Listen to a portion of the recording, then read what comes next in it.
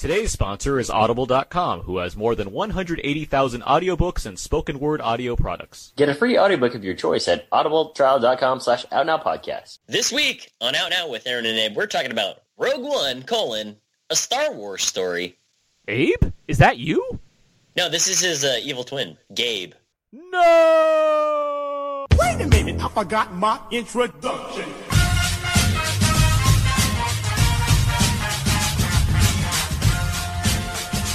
We are now recording, and this is Out Now with Aaron and Abe. I am Aaron, and Abe? Are you here? Hey, it's Abe. How are you today? This isn't Aaron's uncle from the old center home. No.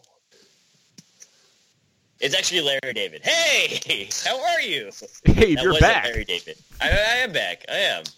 What can I say? It's been a nice little hiatus, but I'm back. In black. Well, it's good to have you back. I heard that you held down the show. You held down the fort, you know. I was holding down the fort. I had my lovely girlfriend on for a few episodes, which was great. Yeah. But yeah, you're back now. We can I am back, and we can fulfill the title as it promises. As it does. It's Well, good to be back. Well, Out Now is a film podcast where Abe and I discuss new movies weekly. We cover some various movie topics, jump into a mostly spoiler-free review, then jump back into other fun movie topics. This is episode 267.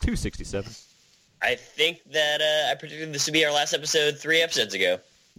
But here we are, moving forward. Moving forward. And this week's episode, the movie we're talking about this week is Rogue One, a Star Wars story. And joining us today to talk Rogue One, we have, from Slash Film, he's been reprogrammed to serve the rebellion. It's Bradford Oman. Hey, that's me. And from Naboo, he has a protective shield that covers his entire body. It's Adam Gentry. Hey guys, how you doing? How are the two of you guys doing today? Neither of us went first. No, things are good. I just want to say thanks for having me on. I still feel like this might be the consolation prize for not being on the Avengers podcast. That's a 4-year-old joke now at this point. No, I'm doing all right too. I'm stuck in the middle of a snowstorm, so it's really fun. Well, Godspeed on that one, I guess. Yeah. But, Tell that nature to screw off.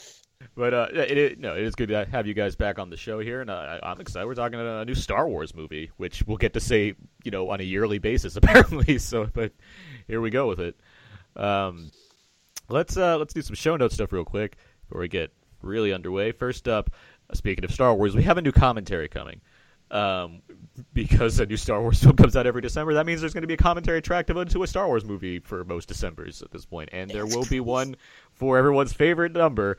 Episode 2, Attack of the Clones, is the commentary track we plan to provide you guys with this month. So stay tuned for that one. That should be a fun listen, I would say.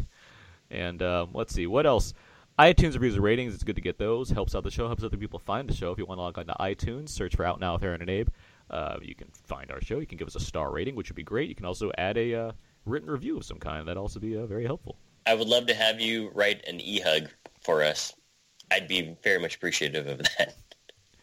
Whatever that might look like. And let's see, last thing here, because we've had Anna on the show for the past few weeks, I just want to mention she is the director of interns at the Newport Beach Film Festival, and if you want to join the intern program or be a volunteer for the Spring 2017 Newport Beach Film Festival, you can email her at intern@newportbeachfilmfest.com. And so, yeah, if you're a SoCal local, that'd be a good way to go to find out more about how a film festival works and what have you. Do you get a cool pass? Did you get to walk the red carpet? You get to be involved for sure, and yes, there is a deadline on this, which is the end of January. So, also you can submit films to be a part of the film festival if you have a film that you want to submit, which also has a deadline at the end of January. Are you saying that you're going to submit your Godzilla film? Oh, you definitely should submit our Godzilla film. I think you should. Yeah. Just because. We might have to make a director's cut to make it pad out the runtime a little bit. So we'll see how that goes. 30 seconds isn't good enough? It's not good. It's only good enough for Jared Leto. Oh, okay. I liked hearing the hesitation in the response to that one, but okay. All right, let's get underway with something else here. Let's play a little Nova, by the way. Each week we ask each other a few questions, try to set the tone for the podcast. We better get to know everybody. Hey! All right. Abe, you haven't been here. Why don't you start this one off? I haven't been here actually speaking Japanese, but I can't. In any case, if you guys hoped to be a part of a colored squadron for the Rebel Alliance, what color squadron would you hope to be in? That question came out so poorly. I really don't feel comfortable answering this question, guys. Yeah, let me rephrase. If you were a part of the Rebel Alliance and you were a starfighter, what just don't add ED at the end of the word, and that's all you have to. That's definitely staying in the show, by the way. Oh, I'm not leaving that. I'm not cutting that out. What color squadron would I like to be a part of in the Rebel Alliance? I'm a huge B-Wing fan. I think they're Gray Squadron, maybe? Or Blue Squadron, I forget. I believe you. I know green is A-Wings. So Gray Squadron. All right. I think it's Blue Squad. I forget what the B-Wings are. Whatever the B-Wings are, that's what I'd be for. Aaron actually took my exact answer. I'm also a big fan of the B-Wings and awesome. Yeah, whatever squadron they're part of, that's what I want to be in. Having played a lot of X-Wing flight simulators in my youth, I can tell you B-Wings suck. Oh. And I would have to go with Rogue better than Q-Wing. Squadron. Rogue Squadron would be my jam right there. Hook up with Mr. Antilles. Wedge. That's right. Wedge and Dak. So if you're not limited to one kind of fighter, you can fly whatever you need for that mission, man. You're multi-talented. You're like the ambidextrous starfighter pilot. Fair enough. It is Blue Squadron, by the way, for B-Wing. It is blue. Yeah, I just looked at that. So B-Wings suck, but you want to join Rogue Squadron, like the best squadron. It's like joining the Chicago Bulls in the '90s. Like, real. Hey, man, absolutely. Hey, man, somebody's going to be Tony Kukoc. That's right. I'd gladly be. I'd be Bill Wennington, guys. Come on. I believe it. I have a question. Okay. What's your favorite droid type in the Star Wars universe? We know you got all the various kinds with the protocol droids and the astromech droids and the little mouse droids and everything. What's your favorite kind of droid in this universe? I love the Gonk droid. Oh, yeah? I really like the destroyer droids from the Phantom Menace that turn into a wheel the and then they roll polies? and then deploy with the deflector shields. Those are really cool. All of them.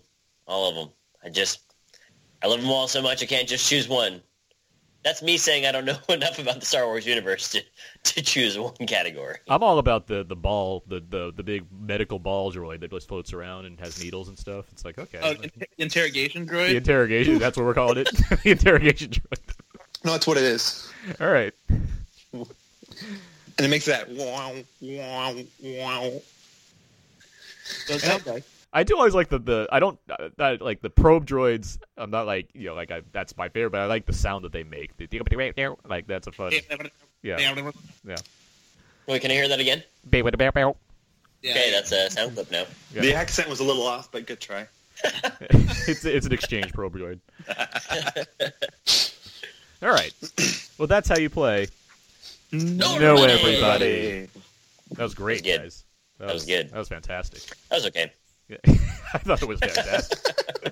Sorry if you got spoiled over on your secret mission, but I'm not impressed. Let's do now, quickies. Yep. Each week and now we have a movie we talk about. Those are the secret movies that was week. Don't know the quickies. Yep. I was happy with that. That was good. Abe, have you seen any other movies recently? The great news is that because I've been off for a little bit and I've been international, I haven't really been able to catch up on some of these newer movies.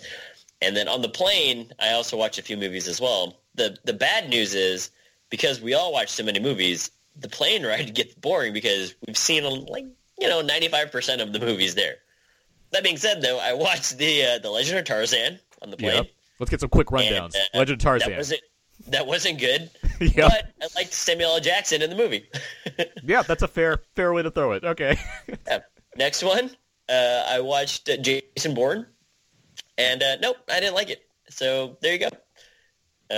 I then watched, for whatever reason, Do the Right Thing was on the plane. And I watched that, and surprisingly, there was some nudity. And I was like, oh, Well, thank you, Airline. That was helpful and representative of the movie. So I didn't get to finish the movie, though, because we landed. And most recently, I watched Moana, and I liked it. I thought that it might have been a little bit rushed at some parts, but I really like the songs, and I've been singing You're Welcome. Yeah. And I've also been singing, what's the one where she's, the Moana song where she's talking about the sea. How Far I'll Go, yeah. I really like those two songs. I also like Jermaine Clements, but... I like Jermaine Clements' song quite a bit, actually. Shiny. Yeah. I like You're Welcome, but I like the goofy songs in the movie more. Yeah, that one kind of came out of left field because it really didn't fit with the tone of the movie, and I was like, what's going on here? But this is a really catchy song. It fit with the tone of we're in some crazy upside-down world now, and Jermaine Clements here having his dry humor run wild. That is true. That is true. So on the overall, still playing a little bit of catch-up, and I certainly will be listing a lot more movies probably come next week. All right. Brad, let's go to you. What movies have you seen recently? I haven't seen a bunch recently just because I've been kind of busy, but I did finally get a chance to see Moonlight this past week. Oh, yeah? Ooh. And I absolutely loved it. And what was cool is that even though I have heard nothing but good things about it, I had successfully, and not necessarily intentionally, avoided knowing anything about the movie. Like, I hadn't seen the trailer, I didn't know what it was about, or anything like that. I just knew it was supposed to be good, and so I went to see it, and it was just incredible. It's such a good character portrait, and the performances are all amazing, and I just loved it. Great. Adam, how about you? Playing a little catch-up over here, I was able to finally see Fantastic Beasts and Where to Find Them, which I thought was okay. Not as good as I had hoped. Some issues with certain parts of it, but overall, it's kind of fun. But what I really liked recently was The Edge of 17. I finally got to see that. Oh, yeah. And that is just a blast. And just so much fun and so much life and warm humor, and Woody Harrelson's awesome. And then finally have been making my way slowly and steadily through Westworld and really enjoying that an awful lot. Very cool. I've seen a couple things this week, and I'll point out some of the new releases. There's some stuff that's coming out next week that we'll talk about next week. But I managed to see Fences, the Denzel Washington adaptation of the August Wilson play. I think I've talked about this on the podcast before. I tend to have issue with, sometimes I take issue with stage productions made into cinematic features. And other times it doesn't bother as much. This time it didn't bother me so much. Like it's you're very aware that it's a stage adaptation. I have not seen the play Fences, but kind of the way Wilson's dialogue plays, it certainly has the feel of that kind of production. And while the film, it's because of just the nature of the story and the setting, it's still it feels like it's taking place in a certain location all the time. Mostly, it's well done, and that's mainly attributed to the actors. Washington and Viola Davis and a lot of the supporting cast are terrific in this movie, and so it's certainly it's worth seeing for some great acting for sure. And I also got to see The Red Turtle, and the animated film from Studio Ghibli. Okay. Which I found out is not. I just kind of assumed it was a Japanese production. It's not Japanese. It's like their first non-Japanese produced film. What? Yeah, it's from a French Dutch filmmaker, I believe. Okay. But it is quite good. It certainly feels like a film that would come out of Studio Ghibli, but it is. I got to be vague on the plot just because I went in not knowing anything about what the story was. Is it an origin story about Raphael? Of course, it is, yeah. isn't it? I'm sorry, Okay, all right. Red Turtle. Okay. Come on. Thanks. Can't hide anything from me here, buddy. Cat's out of the bag, turtles out of the shell. Here we go. But, Can't wait for the follow-ups. but no, yeah, it is quite good. And certainly, if you're a fan of Studio Ghibli films or more, introspective animation, this is certainly one to look out for. Okay. Yeah. All right, so that's enough cookies. Yep. Okay, you know what? I'm gonna open that one back up. I was focusing on main releases. How dare you? I was focusing on main releases, but I will point this out because this was actually pretty awesome. Okay. Anna and I and Scooter, friend of the show, we got to see 2001: A Space Odyssey last night, and I mentioned that because we got to see it on the big screen, which we had never seen it on the big screen before, and in this brand new 70mm print. At the Egyptian Theater, and it just looked fantastic and sounded fantastic. Like it was just a great experience to take in on a big screen like that. It's awesome. I'm a huge 2001 fan. It's one of my favorite movies ever. Limited run, So- kind of like a 2-day run kind of thing. No, the Egyptian Theater has like a 5-year exclusive contract to hold on to the 70mm print, so it'll certainly be screening more. So when Abe ever comes down to Southern California, we'll certainly try to make. That's actually right make next time to door see in the something. next room. Yeah. Okay. But yeah. All right. So that's on quickies. Yep. Let's move on now. Let's get to trailer talk. We're discuss some of the newest movie trailers of the week, what we thought of them, what they're coming out, and everything else, and what have you. This week we got a couple, and I'm gonna. This is gonna be. I was gonna do show of hands, even though I can't see any of you guys. But who did anyone? You should still ask it anyway. Okay, show of hands. Did anyone see Rogue One in an IMAX theater where they had the Dunkirk prologue? I'm not raising my hand. Me either. And I don't mean to say that like out of defiance. Like I'm not. I'm not doing it. So no? Is that a no then? Nope. Well, I don't know if Adam Nope. could be raising his hand. He hadn't He said said no. anything. My hands are in my lap. He Okay. said no. Okay, so none of us got to see the as of yet got to see the Dunkirk pro. So as Nolan's done with previous films, I Am Legend had a Dark Knight preview and Mission Impossible. Motion Ghost Impossible Protocol. Ghost Protocol had a Dark Knight Rises Oh, right. prologue.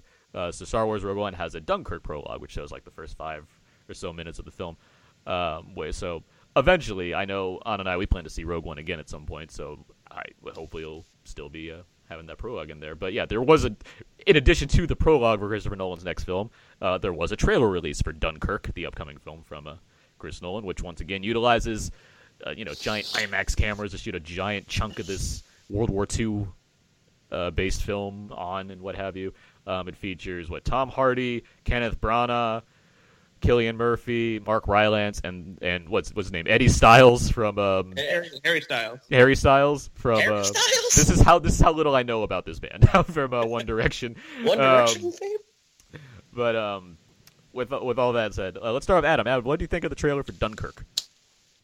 It's a war movie. It looks like most other war movies. I mean, it looks kind of cool, but I don't really know. There's not much there that really seems that distinctive. I mean, there was one shot that really stuck out where there are some guys in the water that are getting shot at, and there's a great close-up of a guy underneath the water covering his ears, and just sort of you can see him shaking and how terrified he is as, bullets rain down around him. But overall, I mean, it looks cool, but I guess the most exciting thing was that we didn't have the big Inception-like wah moments in the trailer with the music. But aside from that, I mean, it looks fine, but I'm not super stoked or anything. How about you, Brad? Yeah, I mean it looks gorgeously shot. Since I saw Rogue One on IMAX 3D theater, I got to see it, on a really big screen, so it looks phenomenal with the IMAX format. But yeah, I mean it's a World War II drama, and we've seen plenty of those. And I think some of the battle sequences they're going to be very impressive. But yeah, I wouldn't say that I'm super excited to see it, but I'm definitely curious. Abe? Man, this trailer sucks. I'm just kidding. It looks okay. I definitely liked the feel of it, and by that I mean the introspective, I guess, workings of the film. With that being said, though, the overall talking of Kenneth Branagh throughout the trailer, and then just realizing that he's kind of just talking at the same point, and they kind of just spaced it out. That was kind of annoying. But with that being said, I'm open to it, and again, visually everything looks pretty good.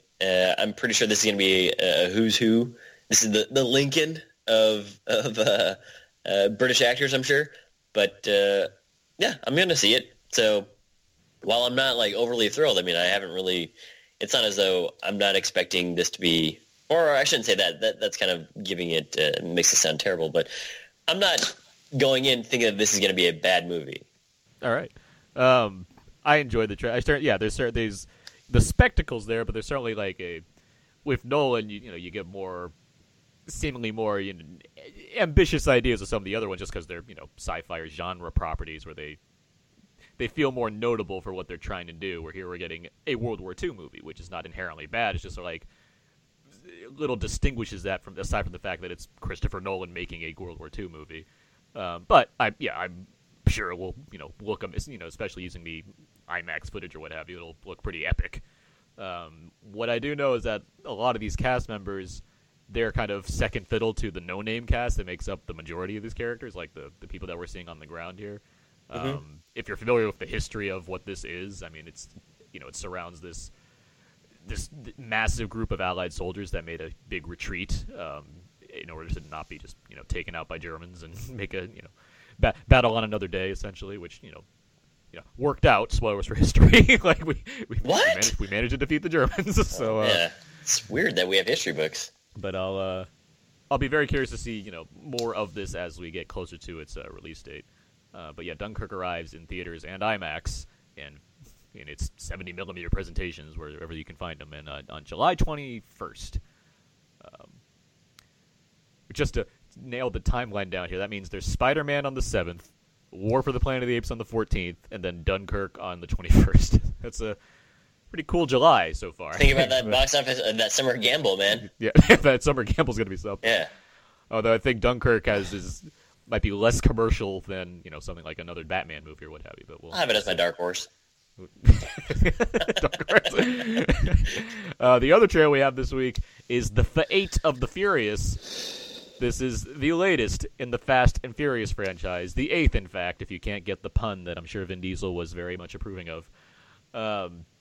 And it sees Dom back, although he's turned evil, it would seem, as he goes against his family that he prides himself so much for having in order to work with Charlize Theron's new character for some reason. Meanwhile, Jason Statham and The Rock have to team up after The Rock is imprisoned and put in the very place where he sent Jason Statham the last time around. And lots of crazy car chases and submarines emerge and ensue. Yeah. So, with all that in mind, let's start with Adam. Adam, are you a fan of the Fast and Furious films? I don't even know this. Well, my thoughts are really simple. I have never seen a Fast and Furious film, and I don't intend to start now. Makes sense. He's a man of principle.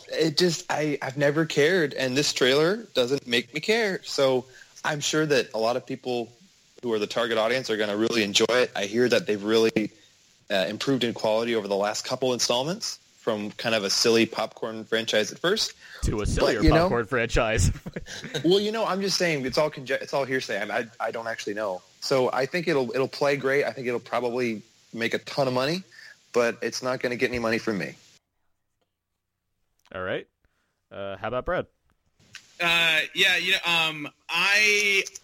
wouldn't necessarily say that like it's one that I'm pumped for. I'm definitely interested just to see how ridiculous and outlandish it is.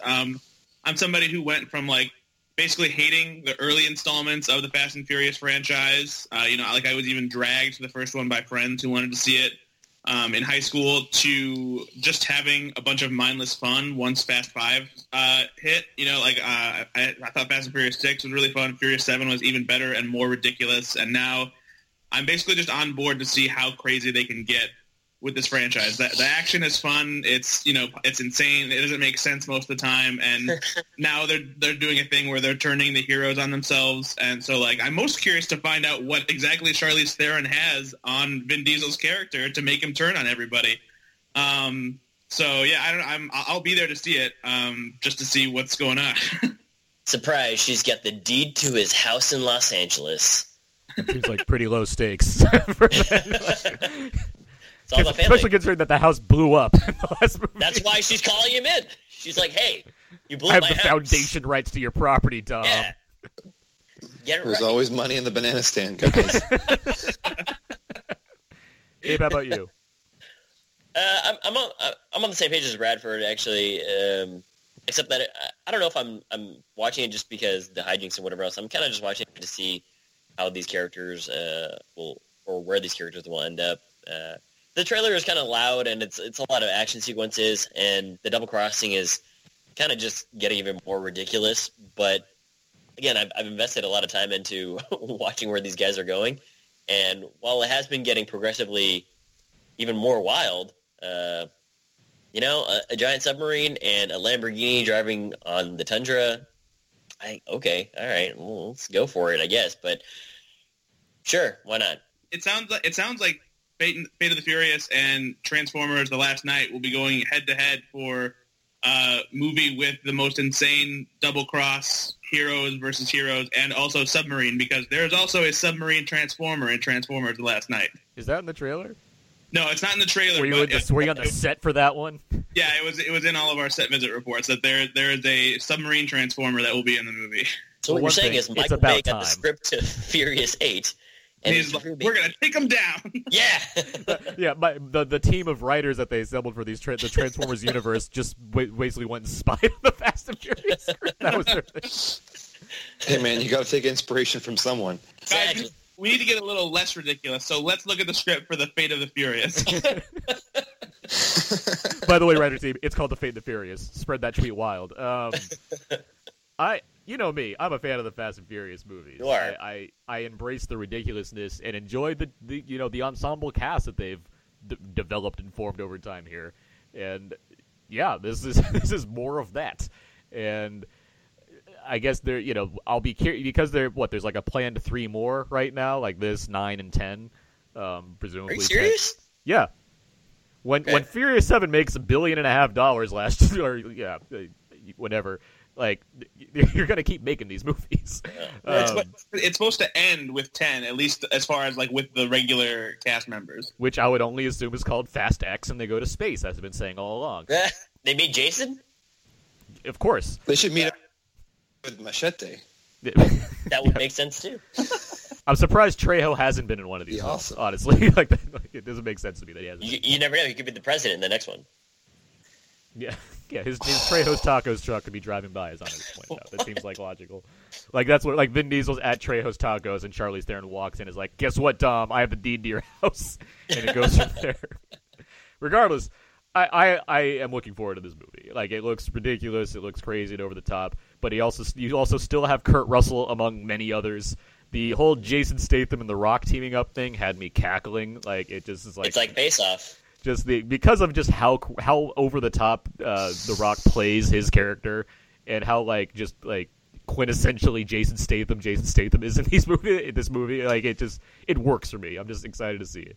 So yeah, I am looking forward to the Fate of the Furious, if only because I want to support it just so I can see what they would title the 9th movie in this franchise. But well, we'll see where it all plays out. The Fate of the Furious, which I only spell by using the number 8 in Fate, because it just makes no sense to have to do it otherwise.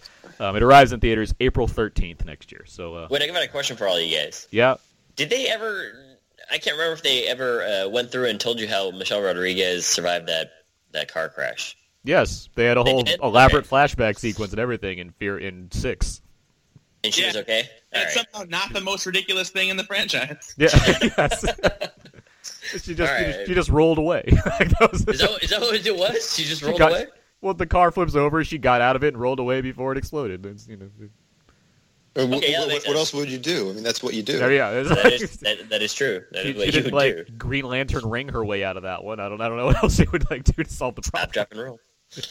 Okay, well, I'm glad that was covered. There you go. All right, that was trailer talk.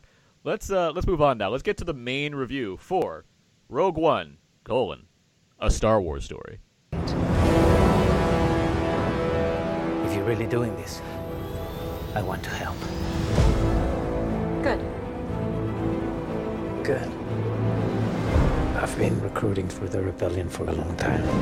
We destroyed our home. I fight the Empire now. I fear nothing. All is as the Force wills it. The captain says you are a friend. I will not kill you. Thanks. There isn't much time. Every day they grow stronger.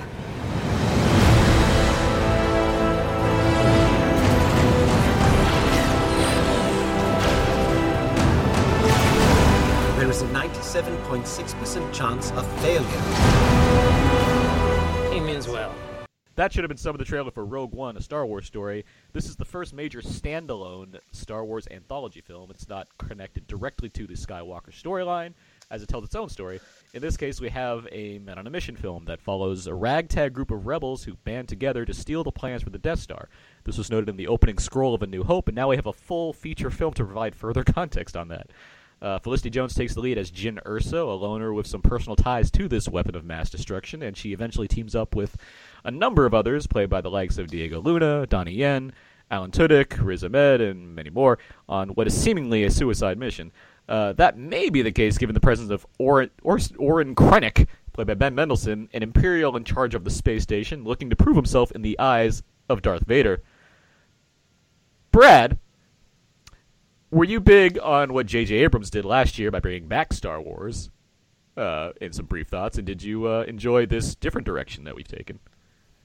Yes, I did enjoy Star Wars The Force Awakens quite a bit. I saw it several times in theaters. I've since watched it several times on home video since it came out on Blu-ray and whatnot. I liked how it tapped into, what we love about the original Star Wars while still introducing some new exciting characters and a new direction for the franchise. Some have, panned the familiarity and the nostalgia in the movie, but I thought it's kind of what we needed in order to wash away, what the bad taste of the prequels in all of our mouths. So yeah, I definitely enjoyed The Force Awakens, and I was excited to see what Rogue One offered as this sort of new direction for Star Wars with these spin-off stories. And Rogue One kind of does a similar thing that Force Awakens did by giving us something familiar to latch on to, by having the story be about the heist to get the Death Star plans so they can destroy it in A New Hope. But I think that where Rogue One succeeds is where some people thought Force Awakens faltered, and also vice versa, because Rogue One doesn't rely on as much nostalgia as Force Awakens did, and it feels like it's its own thing while still feeling like a Star Wars movie. I think this feels more like a genuine Star Wars movie than Force Awakens does, from the visuals to the production design. The action is a little bit more hard-hitting, but everything feels like we're ingrained in the world of Star Wars, whereas sometimes Force Awakens feels like they're telling us how great Star Wars was while trying to emulate it, more kind of like pretending in a way. But where Rogue One falters a bit is the characters are not as dynamic or engaging or lovable as the new characters in Force Awakens. K2SO, the new droid, is a standout, and Donnie Yen as Chirrut Imwe are I think the two best new characters we have. But otherwise, I feel like we don't get enough time to latch on to the entire crew of Rogue One to really care about their ultimate ending and sacrifice for the rebellion. But having said that, all the action they take part in is incredible. The third act is one of the best endings I've seen in any blockbuster for a long time, and it ties perfectly into A New Hope. And it's a really good Star Wars movie once it figures out that it's a Star Wars movie after the first 20 minutes of clunking around and gallivanting around the galaxy. Adam, I want to jump to you now. Some brief thoughts on Force Awakens again, and what did you think of this film? I'm one of those guys that thought that making more Star Wars movies was unnecessary in the first place. But that said, it's what we're getting, so might as well enjoy it for what we can. And, I really enjoyed Force Awakens. I had some problems with the familiarity of it. I had some problems with just how much of a remake of the original Star Wars film it seems to be. But what I can't deny is that it's got really high rewatch value. Every subsequent time I've watched it, I've enjoyed it more and more, and some of the familiar things have bothered me less and less. So I really like Force Awakens quite a bit. Also, speak for yourself, Brad, about this bad taste that the prequels left in all of our mouths. I actually like 2 out of the 3. I really like Revenge of the Sith quite a bit. I know I'm in the minority, but that's how I feel. But when it comes to Rogue One, I really enjoyed myself. I had a really good time. I think it does have some faltering in the early going. There's a lot of kind of clunky going from place to place that kind of reminded me of Quantum of Solace, where you have these flashy title cards telling you, here's where we are, here's now where we are. Whereas in Star Wars, they usually just go. You hear the name eventually, and then there you are. Get it? They're trying to make a heist film, and in heist films, that technique that's used to keep everything straight, but I was a little confused. I really, really enjoyed the space battles in this movie. I think they are the best space battles in a Star Wars movie of the Jedi. I think they're just fantastic.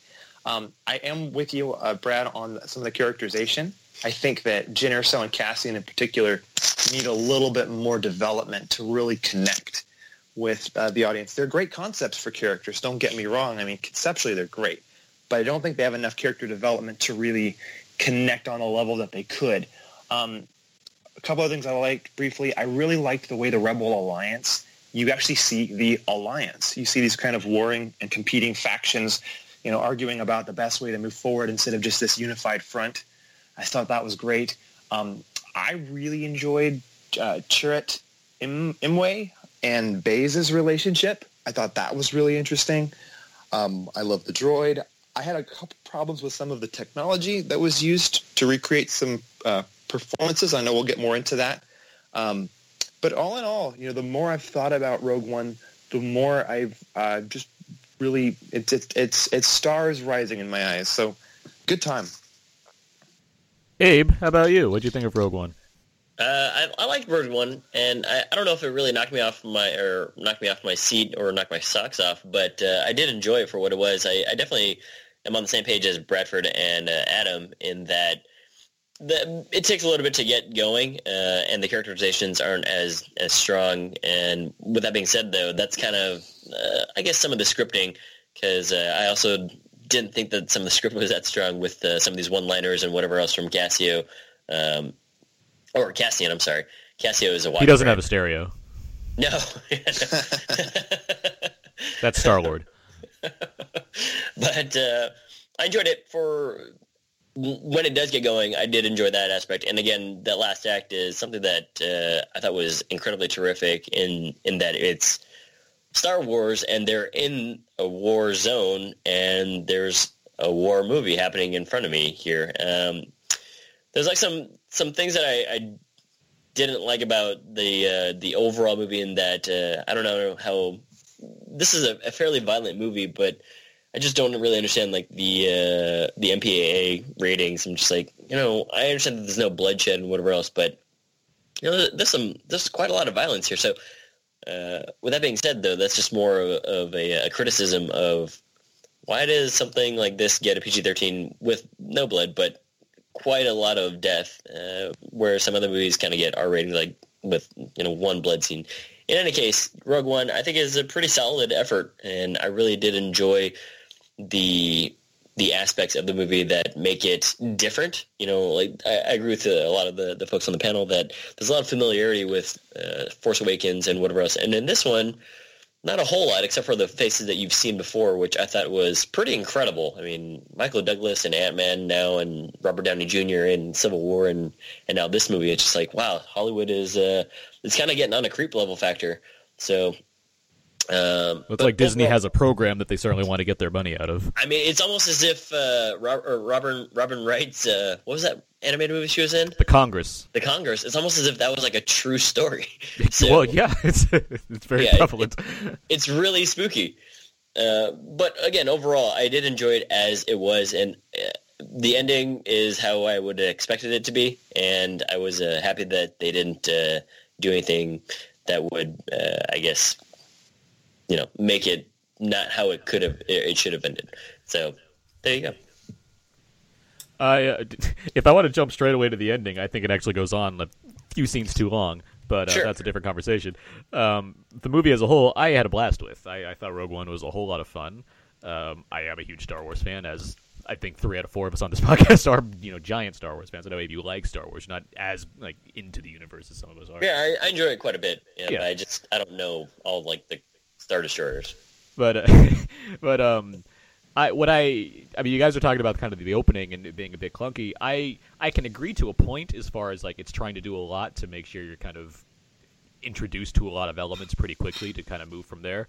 But what I like about that is that you have director Gareth Edwards, who he's taking on this basically a new challenge within this universe where he has to set up a movie that doesn't feel like Star Wars traditionally. And to do that, he made a Man on a Mission film, and I like that you have to jump around to different planets and introduce yourself to this ensemble cast to establish what's happening and establish new planets and a basic sense of what the plot is beyond just Death Star happens. And what you guys have mentioned about characterization, again, I can agree to a point where it's like it's not a film where I'm going to walk away thinking just how great these new characters were in the same way I really liked Finn and Poe and Rey and Kylo Ren from last year. But I think it works in sticking with what it is, which is a men on a mission film, where it's less about having deep characters and more about showing you this unique perspective of these troops that had to do this mission to help the greater good. And I think there's some real interesting thematic stuff there where you're watching kind of these unsung heroes doing a mission. I really like how that kind of plays into the film, among other kind of ideas that it toys around with in the midst of being this, sci-fi spectacle film that's, a big Star Wars movie. As far as, the kind of the production of this, it looks great. I think the kind of the cinematography here, obviously combines a lot of visual effects, but brings in a lot of, new worlds and whatnot. I think it's pretty terrific. I really enjoyed what they tried to do in bringing in these new planets and bringing us these ideas and seeing these, varied locations and varied action. There's a lot of great action, which I think again ties into what's interesting about how it's going about showing the war aspect, where you have these guerrilla troops at one point going on like this explosive kind of thing, or you have more straightforward blaster action sequences, and you have like a giant war scene at the end. I think there's just a lot of stuff like that for a movie like this, where I'm like, okay, I really want to see what they do different to make this kind of anthology film work. I got a lot out of that. I got to see what it looks like to see something that's not Star Wars necessarily, but still is Star Wars. Like it's having the best of both worlds. So I had a blast. I really like this film. You want to talk more about the actors at all? Sure. Well, obviously, you have Felicity Jones in the lead, and you guys have mentioned her in Diego Luna. The character they're not very deep. Like you get some, Adam, I think you mentioned you get some ideas for like what they are, but I'm not sure if the film goes too far into it. Although someone like Diego Luna, I like that at the beginning of this film, you essentially see he's a spy. Like he's a rebel spy who has to do some things that he may not like doing, like killing somebody in cold blood just because he'll get in the way. Like he'll reveal something that he doesn't want to happen. Yeah, I didn't really have a problem with the relationship kind of grows as the movie progresses, but it was just more of, there's these pretty interesting lines that I think it was Chiru says. He's like, hey, you carry your I forget what he says, but essentially it's basically like, hey, there's so much, you've seen and experienced so much negative things that you kind of just carry your prisons around with you. And I was like, that's kind of an interesting thing to say, and I kind of wish that you guys would elaborate on it, but it's not that kind of movie. And again, they have to keep pace with how this third act is going to go. So those kind of things where I was kind of more curious about, rather than, any sort of love formation, which they don't necessarily allude to it, but I was more curious about that stuff. So with that being said, though, Jyn Erso, she has a stronger backstory that I found interesting, but I'd also like to say that, Disney,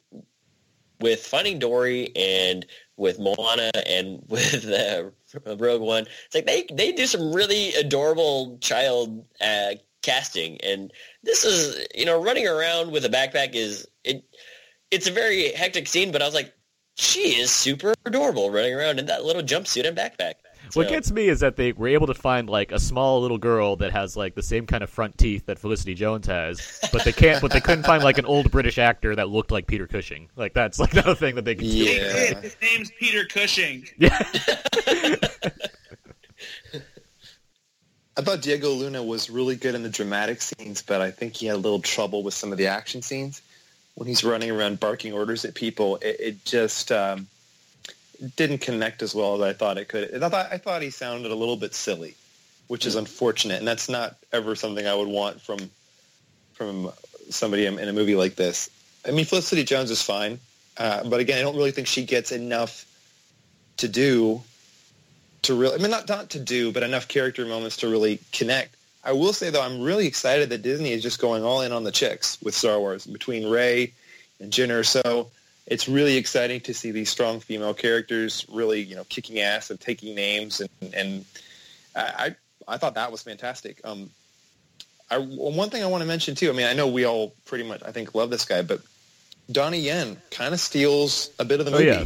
Mm-hmm. And the character itself is kind of a stereotype, if you think about it. The blind, wise Asian martial arts master. It's a hard thing to look I past. didn't put that one together, Adam. I didn't put that one together. But I mean, when you watch the trailer, I was really annoyed. And I thought, oh man, really, that's where we're going with this? But then you watch the movie. He's so well written. He's so well performed. I mean, he's just, and what I love too is he's this religious guy, but he gets super scared in like stressful moments, and he's like saying his mantra or whatnot, but he's absolutely terrified. And I just thought Donnie Yen just did a hell of a job with this movie. And he's also Donnie Yen, so we actually got to see him, do some Donnie Yen type action in this movie, which was awesome. It's pretty cool. I was going to say, like, just adding very quickly to the Donnie Yen thing. So, again, there's some pretty interesting things about that character. What was he so... Why does he believe in the Force so much versus Baze? And then why does he still continue to believe in the Force so much versus Baze? And also, I love the very quick glimpse of, his hand shaking, and then he's got to calm it down, and then he's going to go into war kind of thing. So those kind of things were really nice touches, but I guess I have to read the books instead of watching the canon films to see to read more about these characters. Well, I think that's part of the problem that I find with some of these like universes and sometimes with Star Wars, this can be a problem. Is that like in the movie world, there's when it comes to world building, there's a lot of stuff. It's like, oh, we'll find out more about that in the sequel, or oh, there's details about that in the movie. It's like this is stuff that needs to come through in the movie if you expect us to actually care while we're watching the movie. So like, while I think Baze and Chirrut have probably the most believable and developed relationship of the movie. Like I love their friendship, or even if it's more than that, that dynamic comes through, and I love what they have together on screen. But like I think all the characters could really like benefit from having a little bit more of that. Jyn, we get a decent amount of backstory on, but it doesn't really help me understand her place in the world as far as like there's brief references as to why she has kind of turned a blind eye to what the rebellion is doing, but then her turn back to like being all gung-ho about the rebellion feels really like out of nowhere to me. The question is what choice? Run, hide, plead for mercy, scatter your forces. You give way to an enemy this evil with this much power, and you condemn the galaxy to an eternity of submission. The time to fight is now. I didn't really buy into the fact that all of a sudden, no, now I'm all about fighting the Empire again. It's like, why? Nothing changed. Like, you saw your father, fine. But, like, there was nothing that really felt like it had an impact for me to be on board with her all of a sudden caring about the rebellion again. I think the father thing is a pretty legitimate thing. I didn't have a problem with it. I think the combination of her father and seeing what the Death Star is capable of, I think, makes it a pretty good reason to want to not be a part of that. I agree with Bradford, though. I mean, she's very against it, and then all of a sudden she's got to meet, what's his face? Saw Gerrera. Yeah. Forrest Whitaker. Forrest Whitaker, yeah. In his craziest, most hairiest performance. Forrest Whitaker talks like this. I love that hairdo is amazing though. But then later she goes to the council, and then she's just like, "Yo, we got to do this together." And I was like, "What?" I mean, this came after seeing things happen with her father and seeing the Death Star almost blow up a planet. Yeah, it feels like they had to get to the end of the movie, so they had to add these parts in, which I would have loved to see more expansion on it. So I agree with Bradford, though. I can see where he's going. I think the crux of my feeling about that too is that she takes that rebellions are built on hope line from Diego Luna, but I never get the sense of like where the real turn came in for her to be able to say that with such conviction, like it's her own belief,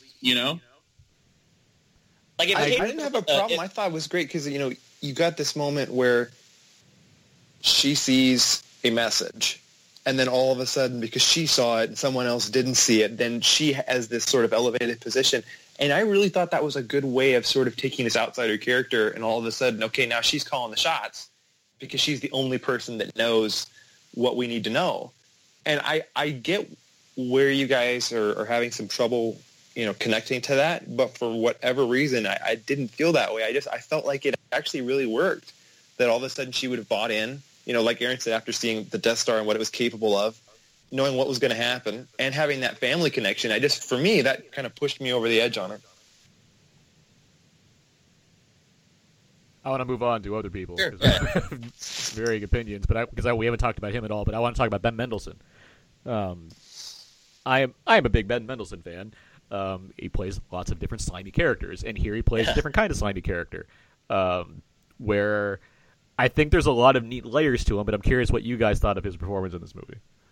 I will say that the trailers made me expect a new Imperial officer villain that was going to be like a force to be reckoned with, a really intimidating guy, a cool new villain.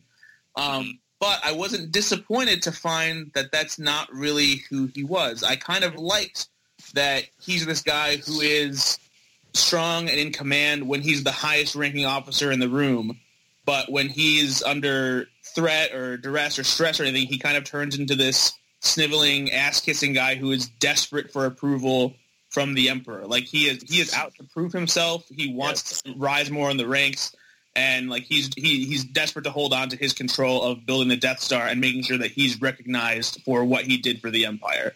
Yeah, I liked his complexity a lot more because like he is not he's friends with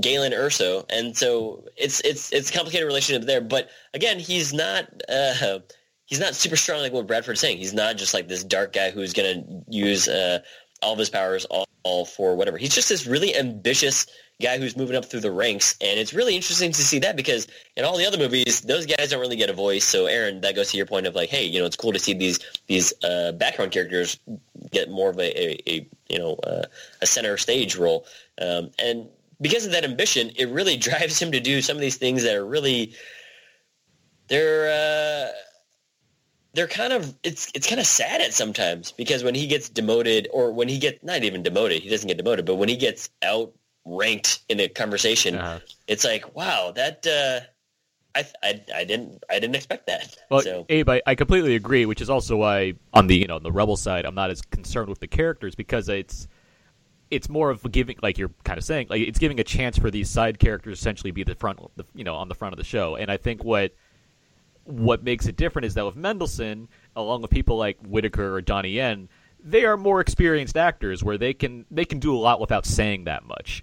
And by putting Felicity Jones and Diego Luna in the leads, they're good actors, but they, the authority that they bring to a scene is not necessarily as inherently strong. Someone like Ben Mendelsohn, I get a lot just from him being around and doing little things and having in addition to what the character writes for him or what the movie writes, what the script writes for his character. And I do think it's a really interesting thing where one thing I really that I took note of, which I thought was really cool, was that, the most of the Imperial officers, they all have a, like an English regal sort of accent. Ben Mendelsohn doesn't have that.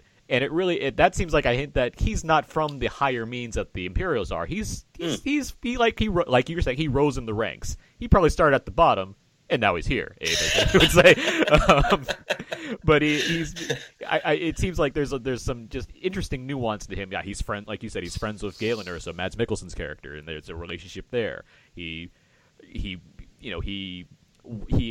dressed in white and has a cape. He sees himself as something that's higher than he actually is. He gets into verbal sparring with Grand Moff Tarkin.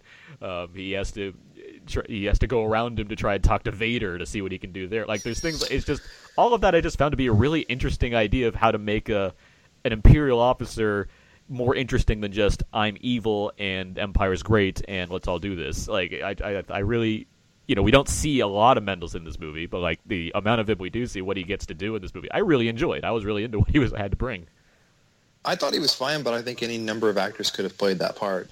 I can agree, but I mean, I can say that for a lot of the actors in the movie, but I did see him do it, and like I was happy with it.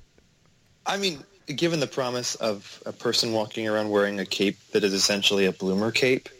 I felt like I had hoped for a little bit more from this guy. It was fine, but I didn't think it was that distinctive. I see what you're saying, but, not one of my favorite Star Wars villains. Mm. But did you at least admire that he kept his white uniform very clean? I didn't see any smudges until he got shot. The starch is strong with this one. Yeah. What do you guys think of aspects such as I guess the technical aspects. Aaron, you talked about the cinematography, which I thought was okay. I mean, a lot of visual. I think it's more stuff. than okay. I think the shooting of this film, the way it looks, is some of the best cinematography we've seen in any Star Wars film. I think there's some great, just big shots of things that are happening, especially when you beach sequence stuff. But there's the beach stuff, but there's the stuff on like the other was it Jeddah, things like that. The kind of the claustrophobic stuff going on when you have. Basically they're doing like a terrorist act with the rebels where they're just like firing down on stormtroopers. But there's just like there's some neat close quarters action. There's that great scene where they're flying. They have to land. They have to land a ship in the rain in a canyon, and that's great. Yeah, that whole rain. So seeing X-wings flying around in storms, it's awesome to me. Like there's a lot of different kinds of stuff, and I thought it really came out.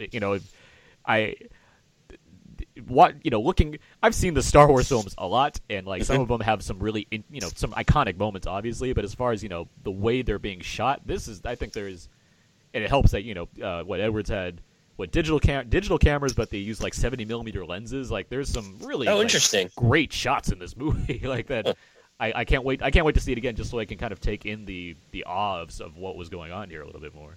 There are a couple moments at the very, very end with the space battle where.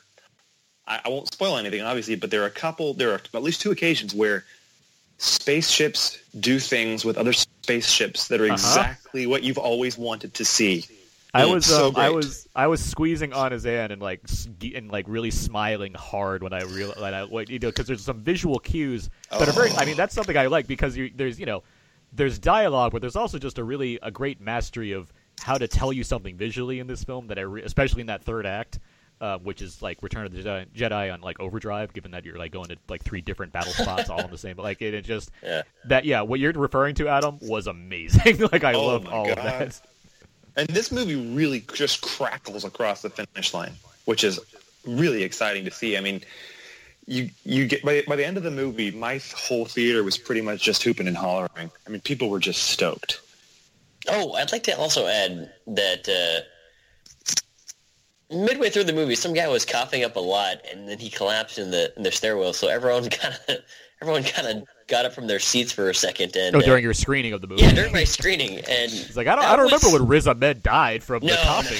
No. Are you talking about in the night of? No, but no. So I was like, just Adam, you mentioned or you reminded me of that when you were talking about your audience, and I was like, yeah, our audience had like a mid movie and medical situation, so. So you were distracted. So your review is valid. That's what you're telling me? Is that what What's that? Go back to Taiwan and go back to vacation. Well, I want to hear what you have to say about this in a second. But what I want to add is that I think with Gareth Edwards, who I'm a fan of, you recall, Abe, I was a big fan of his Godzilla film. I mean, even if you don't like the kind of the story wise how it plays out, I think the kind of the cinema aspect of that film I think is pretty incredible.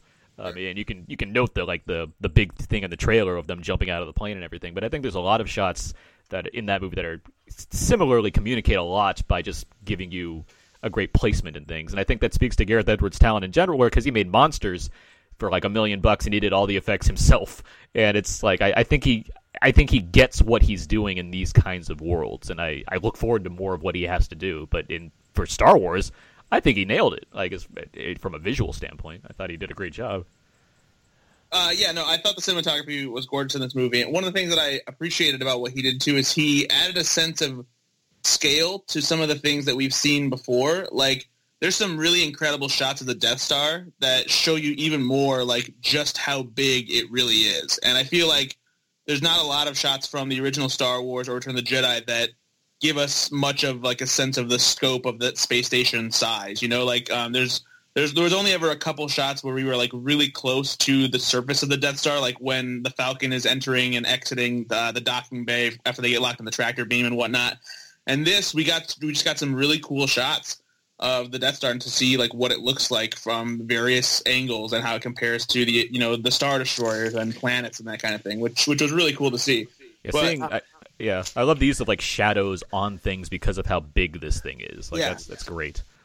Did you guys keep thinking that the Death Star was upside down though at different points? I didn't. That would argue the fact that anything can be upside down in space.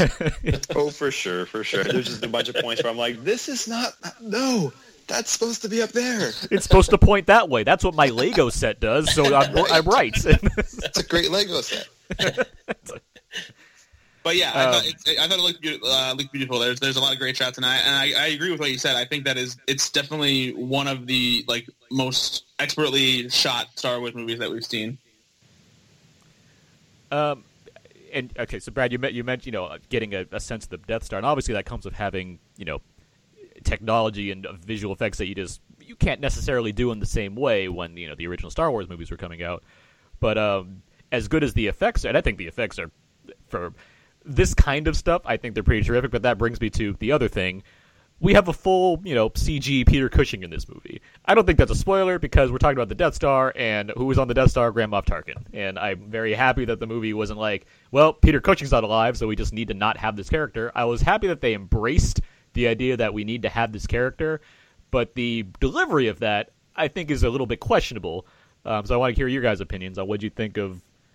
Well, I want to ask Abe first, because Abe, I know you're maybe less familiar with this character in general, just because you like Star Wars, you've seen Star Wars, but maybe I'm curious. What did you when he arrived?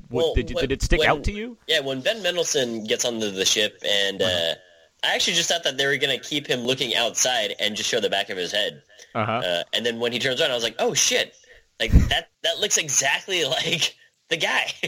And then I was like, well, maybe they just use a stand-in and then they CG'd his face in, but you said that he's completely CG'd? No, I believe it is like a stand-in. It's a stand-in with like a green mask. Something like that. So probably similar. His face is entirely computer generated. Okay, there we go. Wow. So, I mean, again, when I saw that, I was like, wow, again, that's pretty cool. It's not the first. It's not the only character that they do. And then because there was, of course, Benjamin Button. Because there was when they were getting older, he was getting younger. But to answer your question, I thought that it was actually a really neat pull-off. Again, the audience did gasp with excitement. Not as much as the one later, but for this one, it was pretty neat to see him there. Again, we've seen this technology before, so it wasn't anything ultra out of the blue, but it was pretty neat for them to treat us this way in a good way. I mean, the difference, and it's not completely unknown, but the difference is seeing it before in more recent films like the Marvel films, it's more of a de-aging. You have actors that are clearly alive and they're performing these roles. It's just they've been modified to look like a younger version of themselves. This is someone that's been dead for a good couple of decades at this point, and it's so I want to ask you guys now, Brad, what did you think of this effect? Here I have two separate train of thoughts. The first thing is I was extremely impressed that they were able to pull this off. I also thought initially that when I knew that was Tarkin, that we were never going to really see his face, that we were just going to see him over the shoulder shots or something like that. And then when he turned around, I was serious. I was like, whoa, because it's an impressive visual effect. They did a phenomenal job bringing his likeness to life, and it looks great. Now, it's not quite to the point where it is entirely convincing for those of us, I think, who have seen so many blockbusters and can easily recognize visual effects. Yeah. The one thing that is a sticking point with these character creations like this right now is I feel like that they have a problem making the lips come together when they're speaking. That's always been the biggest thing. There's something around the mouth that I don't know if it's there's some kind of natural delay with how we talk, the way our lips move when words do, or what it is. But there's from whether it's Jeff Bridges being young in Tron Legacy or something else, there's always been a problem with how these CG characters speak that makes me realize that it's fake. However, I was with some other friends who aren't quite as into filmmaking, that kind of thing. And two of my friends had no idea whatsoever that was a computer-generated character. They thought that was a real person, and they had no idea that Peter Cushing was even dead. So it's doing its job very well, but this brings to the front of this topic of conversation whether or not it's something that should be done. Now, I've read a bunch of stories about how they did this and the visual effects and everything, and the actor that was the stand-in for Peter Cushing and the person who did the voice but I haven't read anything about whether or not Disney actually got permission from Peter Cushing's estate, whether it was required, whether his family had to give approval, or anything like that. And it makes me wonder, how much, right does a studio to have to credit a performance essentially to a character that was, given life by an actor who is no longer alive. Like, sure, even if his family did give approval, we're talking about seeing a character with the likeness of a person who has been dead for 20 years. Like, Peter Cushing isn't approving this performance as belonging to him or the character that he created. And so, like, I think that there's a really gray, questionable moral area here as to whether or not this is something that should be done. If a character needs to be brought back, I think that they should be recast as best you can with somebody who looks like it. Audiences, as stupid as they can be and as much as they don't understand things, they understand that roles are recast all the time. I mean, yeah. Richard Harris died after Chamber of Secrets, and no one had a problem with Michael Gambon playing Dumbledore. This stuff happens. And so, like, while it was impressive, and I think Industrial Light and Magic was excited to show off that they could do something like this, I think that it's something that needs to be done very sparingly in the way that they, brought a young Carrie Fisher back in, this movie. And it turns into an even more of a question of whether it should be done at all if we're bringing back a character where the actor has died and they're doing more than just appearing briefly in, a cameo. It's one of the reasons that Robin Williams, in his will, dictated that his likeness couldn't be used until 2039, I think. It's a long. He had a thing in his will where it's like, this is not, what I don't want anything done with my face or anything like that. And so, yeah, it's very cool, but it's also super unsettling at the same time. I very much agree with everything you just have to say, actually, as far as being used sparingly, focusing more on recasting roles where people can basically accept the benefit of the doubt that you just can't do this thing because you can't. Like, it reminds me of what Jeff Goldblum was saying in Jurassic Park. You spent all this time thinking if you should, or if you could, but you never stopped and asked if you should. Like, it's like, do we need to go this far? And like you're saying, yeah, ILM, they've been a pioneer of visual effects for many decades at this point, but I have to wonder, how far do we really need to go if we're basically, removing the soul from acting and just doing this thing now for, people that existed. So it's a tricky line to walk for sure. And I probably would have preferred more, behind the. I would have preferred just, find another English guy because come on, we can do that. But if they're gonna do something like that, I figured it'd be just more of there's a side scan of him or whatnot, not an entire here's a giant close up to show off how great this is. Adam, did you have any thoughts? I'm sorry. Yeah, I thought it was problematic. The thing is, I don't necessarily have a problem with digital quote cameos or whatnot. We obviously we can't spoil anything, but later on in the film there are a couple of kind of quick hits that are pretty great because they're used very quickly and efficiently, and it's kind of just what you want, even though you didn't know it's what you wanted. But with this particular one, they're all in, and we get a lot of close-ups. We get a lot of just head-on, views of this recreated. I don't want to say corpse, but it's really weird to see someone we know is dead being recreated. Now I think if they had done it but shot it differently, maybe more profile, maybe quicker cuts, maybe different angles, wider angles, longer angles, I felt like it could have worked. I'm not saying Grand Moff Tarkin shouldn't have been in the movie. It just, for me, I'm going to watch The Polar Express before Christmas, but I didn't plan on starting last week. There's just something with the Uncanny Valley where it just doesn't look right. And I get that, we've made great strides and whatnot, but I felt like it just takes you out of the movie in a way that you don't need it. So yeah, that's how I feel. I do wonder though, and this is where I struggle a little bit, is we know Peter Cushing is dead. We know how visual effects work, that kind of thing. But for people who don't know he's dead and don't know that that's a digitally created character, some of these people are none the wiser. And so, if they're being... But they are convinced that this older man from a movie from 1977 could still be around to do this part in 2016. Well, think about that, though. Ian McDiarmid played the Emperor in Return of the Jedi, and he was... True, he looked old as shit, and he looks just as old because he is that old now in the prequel. Yeah, so right. That's fair. Yeah, but he was under a ton of makeup. the first time we saw him. Right. But that's my point though. Is you know that, but a general audience member doesn't necessarily know that. You know, like who's?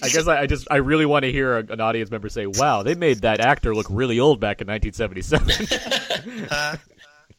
I just think he looks so bizarre.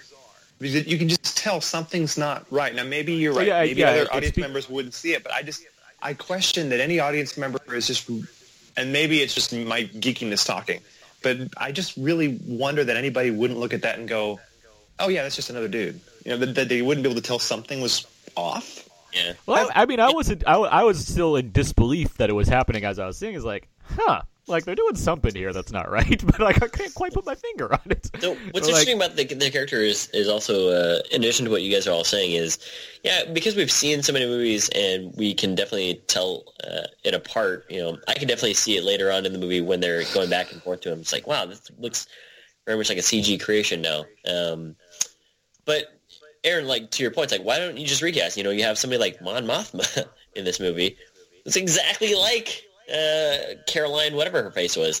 So it's like, it's not impossible to find actors that... I like how you did half the research on that. You're like, I know the first name. Like, I got Bathison. There, thank you. Yeah. But it's not impossible to find people that look alike, or just put heavy prosthetics on. You know, it's... Because, again, I agree with you guys ethically. It's just, you know, I don't know. I don't really feel comfortable with something like this. It's not a future I want to see where it's like Humphrey Bogart is back in. Like, it's just like, okay. Like Humphrey Bogart and John. I will say that I feel more comfortable with something like this than I do of like, there's some kind of commercial. I don't remember if it's for, I think it's for a chocolate, but it might be for a perfume or something, where they used Audrey Hepburn's likeness from Breakfast at Tiffany's to sell something, and like it's stuff. It's not just like recycled footage of her. Like they've done something digitally to make her like come to life again. And I'm like, okay, that's not cool because like they're using them to sell something. Whereas like this is like a performance as a character in a movie. So while I'm not necessarily fully on board with it, I'm much more okay with that than I am seeing, you know, these. People who are dead used to sell products, and you could argue that Rogue One is a product to be sold, but I think there's a difference there. As long as we're not rethinking Tupac at Coachella, guys. That company went out of business. I mean, let's have some standards here. Yeah. To move on, because we've been talking about this for a bit. You guys mentioned this, and Abe, you brought this up too, as far as the darkness and both the seeing the wars aspect in Star Wars. This movie is quite dark. Like, it does kind of fly by the seat of your pants. Like, it has that kind of Star Wars feel of like we're jumping around in space, and there's little one-liners or what have you, and there's even a call to I got a bad feeling about this. But the movie, without giving things away, it goes to lengths that I don't you don't typically associate with Star Wars as far as how it accomplishes, or even blockbusters in general, which I very much appreciated. Yeah. I appreciated it too. It's just that if this is going back to the MPAA thing that I was talking about earlier, it's like... No, it's not. No, I just mean more of the kind of the... It is darker, but again, I attribute that because this is a war. It's a war universe, and also this is a war movie. So that's why I was appreciative of the fact that they went to the lengths that they did to show me that people will die, soldiers will lose their lives in these rebel alliances, and also in the Galactic Empire. So... I was glad. I was also glad of the 15-second Darth Vader thing. I was like, this is something that I expect of a Sith Lord. You know what I mean? So I was glad that they went balls out with that. To go back to something you just said, too, about how, like, and this is a little bit off topic, but the way you talked about it reminded me. You're talking about how, like, we're seeing soldiers die and that kind of thing. One thing that I was a little bit frustrated by, and this also ties into something that Adam said about how you're really excited about how Disney is going all in by having female characters be at the forefront of these movies. We have Rey in Force Awakens, and we have Jyn Erso here in Rogue One. However, I feel like giving just one female character the lead and having almost everyone else like still populated by all of these men still feels like it's like throwing a bone. Like, I don't understand why all of the people that volunteer to go fight on Scarif at the end are all men. Like, there should have been a few women populated in there, because there are women soldiers fighting in the rebellion.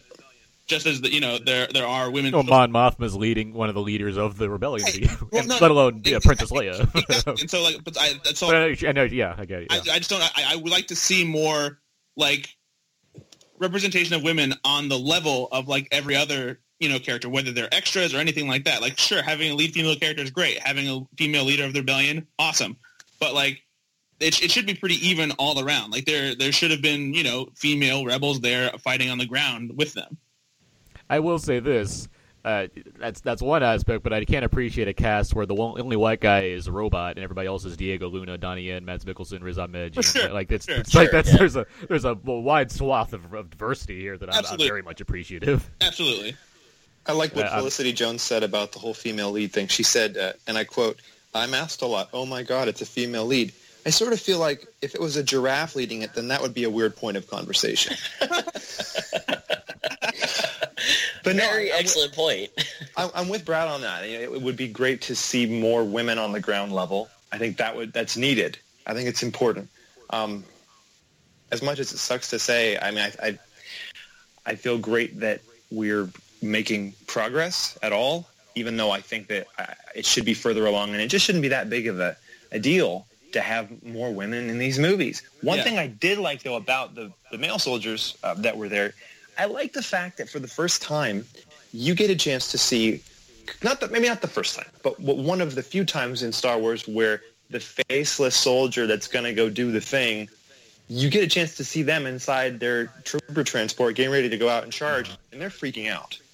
And I love that because so many times in these movies, because whether they're wearing clone trooper helmets or stormtrooper helmets or they're part of a big scene, and we don't get a chance to really zoom in on them, you don't really think of them as being individual people that are conflicted about the fact that they're about to go run out there and shoot at things. And I really like the way that this movie takes it to the ground level, and you really get a chance to see these people and how they might be feeling as they're about to go take part of the larger set piece. Just very briefly, not to make you guys get into some sparring argument between Star Wars and Star Trek, but that's what I appreciated about Star Trek Beyond in the first 10 minutes of the movie, is that they showed you that space travel, it's not always glitz and glamour. It's like it's repetitive, it's boring, and also they took the time to show you that these people have families that you never think about. So in any case, that's just a very quick aside.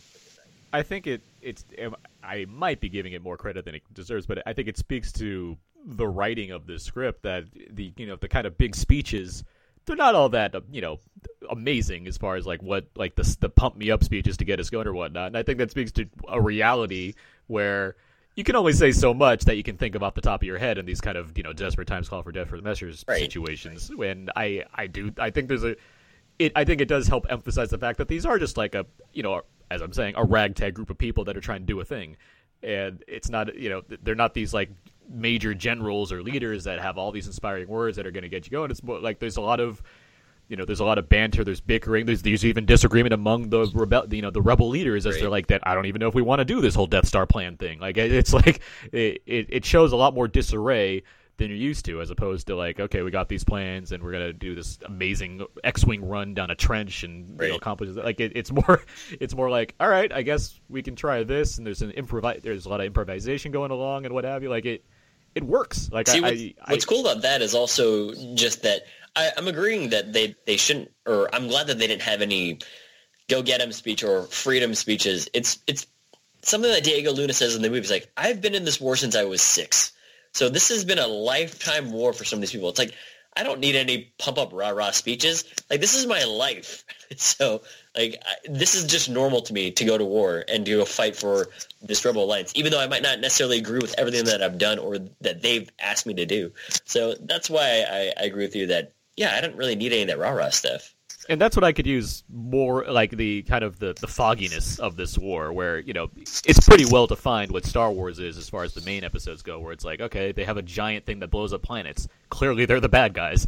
Like, this is like, it's still, that's still there, and you obviously know it just because you've seen 7 previous Star Wars movies, but the things that Diego Luna or whatever, I could have used more of that as far as what the rebels have to do to force themselves to be devoted to like a certain cause. But you get like, that whole scene of that feels like like a terrorist ambush scene where they're on Jeddah and they bomb a tank and they're fighting and there's civilians in the streets and stuff like that. Like that, I thought was really interesting. I thought that was a really neat kind of action sequence because there's some thematic layers there. Like, what are we really accomplishing? Like, Diego Luna has to take out essentially one of his own guys because they're devoted to the cause in a more violent sort of way than the others are. Like, there's little just neat things that I thought kept popping up in here. But let's not forget, this is co-written by one of the finest action writers of recent memory, Tony Gilroy. I mean, this guy wrote The Bourne, Identity, Supremacy, Ultimatum.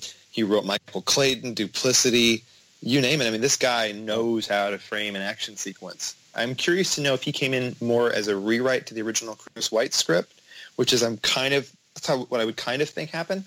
But, I mean, it's not surprising that this action is so well done just because, I mean, this guy knows what he's doing. Brad, I'm sure you know more about this, perhaps, but yeah, I know Tony Gilroy did. He did come in after Chris White's. Like, he was involved in the rewriting process and even had if rumors or what have you are true, I believe he did handle some of the direction the film was taking, especially towards the end.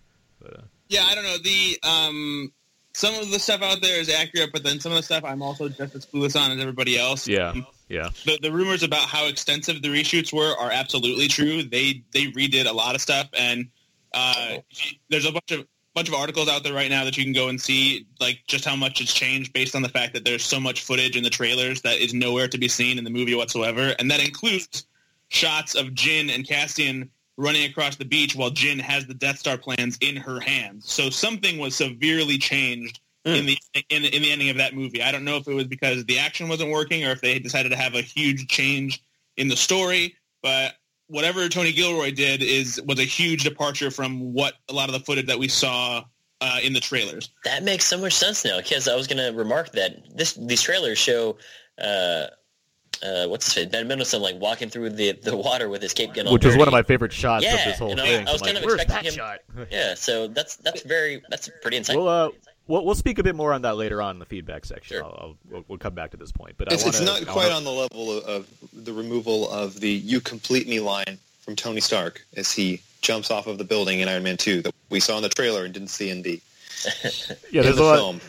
Well, that feels like because they just shoot because Robert Downey Jr. is like ad-libs a bunch and they're just like, all right, here's a trailer shot kind of thing. And that's actually a good point though, because my friend we were talking the day after we both had seen Rogue One, and we were talking about things that weren't in the film, and he was disappointed. He was saying he felt that all of those additions would have made for a better film, but I wasn't so sure that putting all that stuff back in would have made it a better film.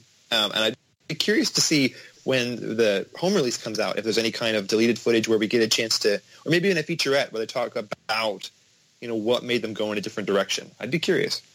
Given how tight-lipped Disney likes to be on a lot of these things, I'd be very surprised if we got more than enough as far as any deleted scenes or that kind of perspective. So what you're saying, Aaron, is that we need our own little Rogue One right here, and you're going to be our Jyn Erso. You're going to sneak in and steal his plans. Steal the Disney. I'll be the K2SO. I'll just die. Again, we'll get back to that later on. I want to wrap this because we can talk about the movie for quite a bit and move on to some other things here. But I feel like we all like this film, but I'm going to ask anyway. When should people go and see Rogue One? Brad? Oh yeah, go see it immediately. See it on the biggest screen possible. See it in IMAX. I don't know if the 3D is necessarily worth it, but since there aren't many IMAX screens showing it just in QD, still see it on IMAX. And if you can see it in one of those IMAX 70mm screens, that would be even better because you'll see the Dunkirk prologue. But yeah, go see it in theaters immediately. Adam? Take out your headphones, step away from your computer, go now. Don't even finish listening to this podcast, guys. Just go now. Go do it. I'm just imagining like then come back and finish the podcast, guys. Let's get that. I'm just imagining leave an iTunes rating and review. Damn it! Leave your iTunes rating and reviews at the door. But no, go and see it now. I mean, you're gonna really. If you're a Star Wars fan, you're really gonna enjoy this. If you're not a Star Wars fan, I know a couple of kids that saw it this last weekend that didn't know anything about Star Wars, and they enjoyed it. So you're gonna enjoy this movie. Definitely recommend it in theaters and go see it as soon as you can. I think it's definitely worthwhile, especially the last third of the movie. Yeah, I certainly say go see this movie as a Star Wars fan, as an action blockbuster fan. It does everything that I wanted to, even with minor issues aside. Like, I think it's just a terrific film. All right, let's move on now. Let's get to our sponsor real quick first. Today's podcast is brought to you by Audible. Why Audible? Audible content includes more than 180,000 audiobooks and other similar programs for your iPhone, Android, Kindle, or any kind of MP3 device. Additionally, Audible is offering our listeners a free audiobook download of your choice and a free 30-day trial membership. Just go to audibletrial.com/OutNowPodcast. Choose a book to download for free and start listening. It's just that easy. I imagine there's probably some Star Wars Expanded Universe books on Audible. You can find that out for yourself. Yeah. But yeah, go to audibletrial.com. Check out the service. If you don't like the service, you can get rid of it, but you get to keep that book they download for free. So be a winner. And read. Or listen at audibletrial.com/OutNowPodcast. All right, let's move on now. Let's get to feedback. Feedback. I know you guys missed that. Yeah. Yeah, well, this is where we go over the various questions and answers on our Facebook page, facebook.com/OutNowPodcast. We asked a number of questions, and you guys gave us lots of feedback this week. Through. Yeah, we got lots of feedback. Yeah, which I'm happy about. Yeah. First question we asked everybody, what did you all think of Rogue One? Brad Cowan writes, loved it, as good as Episode 7, and seriously, is there a better way to pass the time when you're having to your tire replaced and watching Star Wars? Justin writes, I loved it. The last 20 minutes was amazing. Our next question is, what's your favorite Star Wars memory?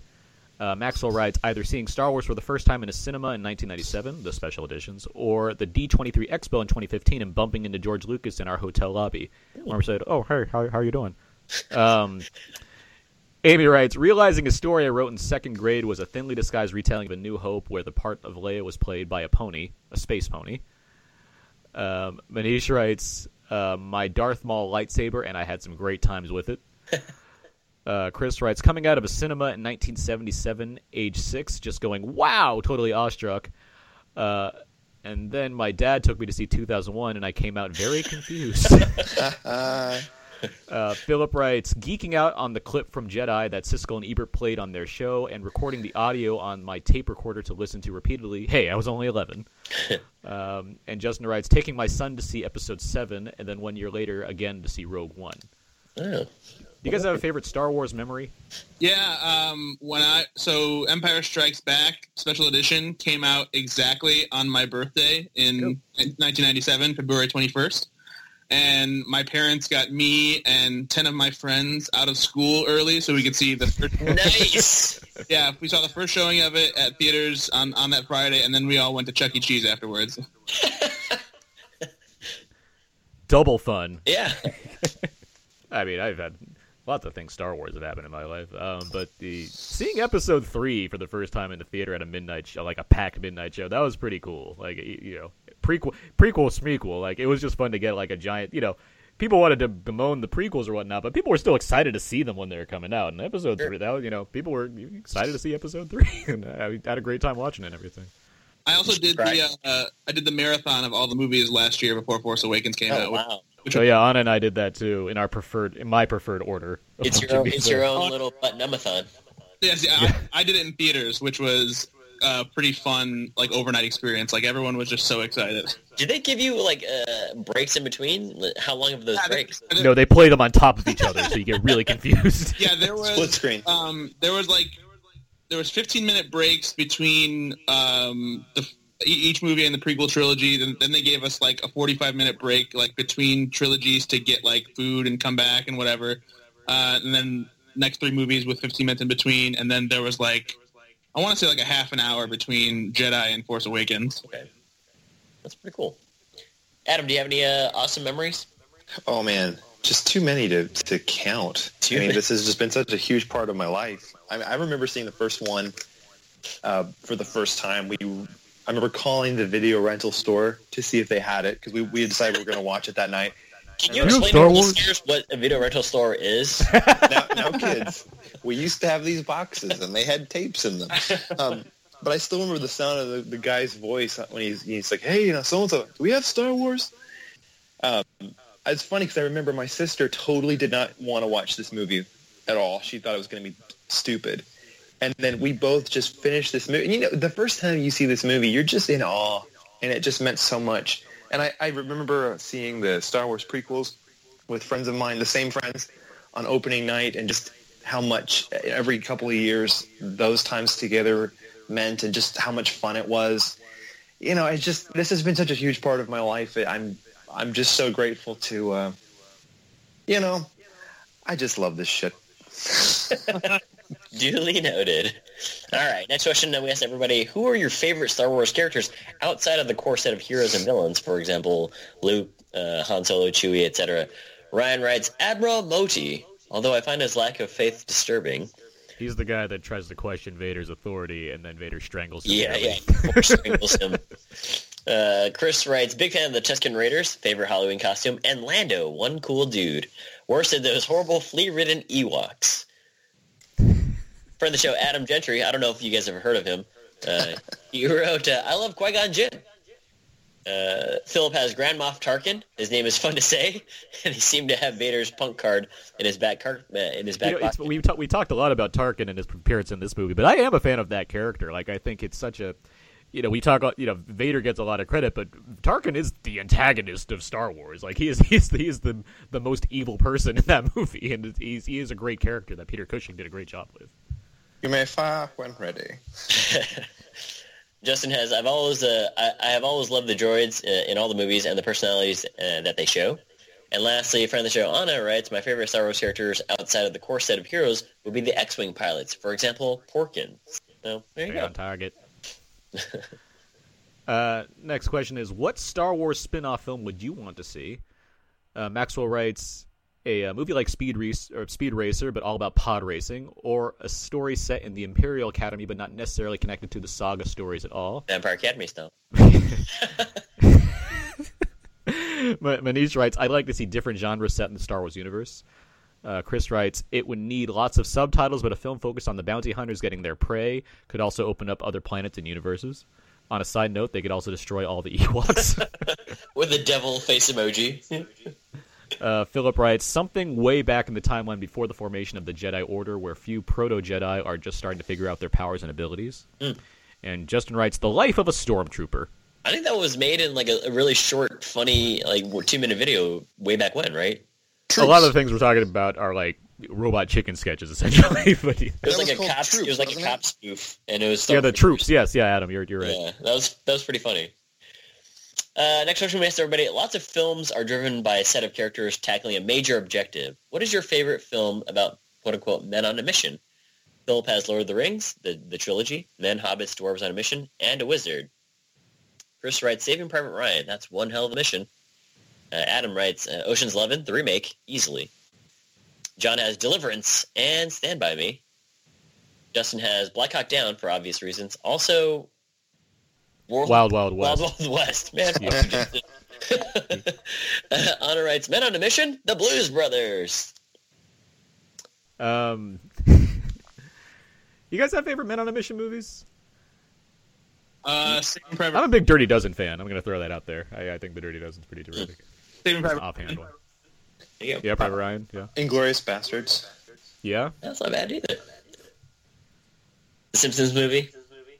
Yes. They've got to get the tongue off them. Spider Pig. Yeah. And let's ask everybody, how do you feel about CG performances from actors who have passed away? And this is going back to what we were talking about in depth earlier on. Chris writes, if it helps finish a film, like in Fast and Furious 7, then yes, no problem. Not sure if they use shot footage. Otherwise, don't really see the point. To answer Chris's brief point, with Fast and Furious, they had Paul Walker's brothers come in to help kind of round out the footage, and they used a lot of digital, tinkering to complete some of his scenes. Yeah. Maxwell writes, I don't have an issue with it in select cases, and of course, as long as the actor's family or estate approves of it. So that's what Bradford was saying. Justin has, don't have an issue with it if it's pertinent to the story being told, but it needs to be good CG. And lastly, Manish writes, it can feel like grave robbing, creepy. I agree with Manish, too. So. Icky ground we're on with that one. Yeah, it is. Now that we get to our questions, where you guys asked us questions we can answer. This one's not a question, but it is a response to something we were dealing with last week that Justin asked us. Justin asked us about if we feel like if we've basically answered our calling, if we found our calling in life or whatnot, if we're happy with it, or if we're still looking for something. Whoa, deep questions. It was a good question. We had a lot of good discussion about it with Anna and who's our guest last week? With Michael Lee, and Alex Billington. But Justin, we threw the question back at Justin, like, what does he feel like he's accomplished? He actually gave us an answer. He writes, not a question, but an answer to last week's question back at me. I do feel like I was meant for more. I have always loved helping people. I was a medic for many years, but it didn't fill that void. I have been many things to find that calling, but still seems outside my grasp. I do feel all 3 of my kids are my greatest accomplishment thus far, which I noted because he's probably a great father. As time goes on, I do feel like it's getting too late for me, so I do what I can to make sure my kids have the skill to be whatever they want to be. I think that's a very thoughtful answer. I appreciate that you got back to us and that you wrote it. You didn't just email us, but you actually wrote it on the page for us. But yeah, that was a really good question. We like to go deep on Out and Out every now and then. I thought so. Thank you again. That's our new spin-off writing show. Back to us. Out and Out Deep. Yes, but thank you again, Justin, for getting back to us. Yeah. And then the last question that was asked by a listener, you guys may know her. Her name is Anna. She asks, there are some scenes that were seen in the trailers that didn't make it into the actual film due to reshoots, which of course happens a lot during making films. There was footage like Denison's character, Krennic, walking with his cape, Jyn Erso standing in the Imperial uniform with the lights going on, to name a few. How do you feel not seeing these scenes? It will be interesting to see if any of this footage is ever released in an extended cut. We briefly touched on this already, but it's interesting to have seen a movie marketed a certain way, especially leading up to, days before its release, where there's still some of this footage. One of the other main shots is like Jyn Erso walking on a catwalk and seeing a TIE fighter emerge in front of her, which I feel like that's less being tinkered with and more of like, I feel like the marketing team just like imposed that to make, like, it was similar to like that shot in the Predators trailer, if you want to go back to that, where like Adrian Brody has like a whole bunch of targets on him at one point, but that doesn't happen in the movie. So there's things like that where it's like, all right, I guess they're selling a certain mood for the film is the best way I can look at it, where sure. Even if they're not using that footage, you're still getting across an idea of what you're going to expect from a movie like this, like tonally and what have you, and that's basically the best way I can take it here, where, if anything, because we see trailers and they give away a lot of things, while we're aware that there were reshoots on this movie, if we didn't know that and we just saw that, it'd be a weird place to be, where I could feel like, well, they didn't spoil the movie for me, so that's something, I guess, and I could appreciate the film being its own thing instead of being something that I was spoiled on because of the marketing leading up to it. Yeah. Any thoughts on that, guys? I mean, yeah, that's pretty much how I feel about it. That's the most optimistic way I can think of it, yeah, I guess. It doesn't seem intentionally deceptive, especially with a movie like this. And I would like to see, how these scenes that were cut fit into the movie. I don't necessarily want to see like an entirely different cut, but I wish that there was a little bit more transparency in these things. Like, if they wanted to wait a few years after the movie came out, so that people see the movie and experience it the way they wanted people to experience it. But then, like, I would love to know so many more things in depth about this movie and how it was made and the things that were changed. And along, like, this is something that's a little bit different, but, like, I've always wanted to see, like, one-offs and crazy ideas turned into real movies, or, like, the movies that we never got to see. Mm-hmm. Like if we never get to see 23 MIB, I'll be supremely disappointed, because I want to see, like, what that idea is like. Yeah. There's a lot of really cool one-shot ideas that I think would be cool to see realized in a big screen budget fashion, but they're just not, necessarily feasible to do for a movie studio. And like that's one of the things I'd like comic books do every now and then with their little one-shot stories. Like, what if this happened? I would love to see that in movie form, but it's just too expensive. I hear you. Yeah, I largely kind of feel as though there's multiple takes during a movie, and I might just be seeing an alternate take. But I agree with Aaron that I'm glad when I'm not spoiled by the trailer. So that's kind of why I tend to not watch anything beyond the teaser and the first trailer. It's like I just don't want to have as much information. I remember, like, Aaron, we were talking about it this one time during a movie. You're like, well, I knew that something was going to happen in this one guy because I'd seen it in the trailer. So it kind of ruined it. Which is something I try not to do also. Like, I'm very good at kind of separating myself from marketing and what have you while I'm in a movie, because I don't try to guess where things are going. I don't tend to try to think about what twists are going to take place. So it generally speaks to the quality of the film if my mind wanders and I start to think about that kind of thing. Also, And honestly, watching Rogue One, I didn't really think about some of that stuff. I didn't think I only realized after the fact. It's like I didn't get to see that cool shot of Krennic walking through the water with his cape draped just slightly over it. Like it only was after where I was like, oh yeah, there was all this like stuff that they showed, but I didn't really think about it. But all of that in mind, as far as these reshoots go, isn't it great that the movie did actually work and we're like really excited about it to a degree? Like, of course, this, exactly. The various sites want to report like it's the end of the world because the movie goes through reshoots, because apparently movies are always made the first time perfectly and there's no ever question about that. That's how they made Suicide Squad. So I don't know your exactly. Yes, that came out perfect. But so it's great that this widely publicized thing that seemingly spelled the doom for Star Wars actually is like, oh no, this movie's actually really entertaining. Yeah. All right. That's enough of feedback. Feedback. Now let's get Ape. What I think it might be time for a very quick game here.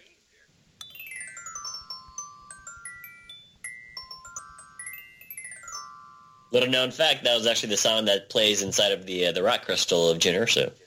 Yeah, it's also from the deleted Cantina scene in my Star Wars version that I. That is true.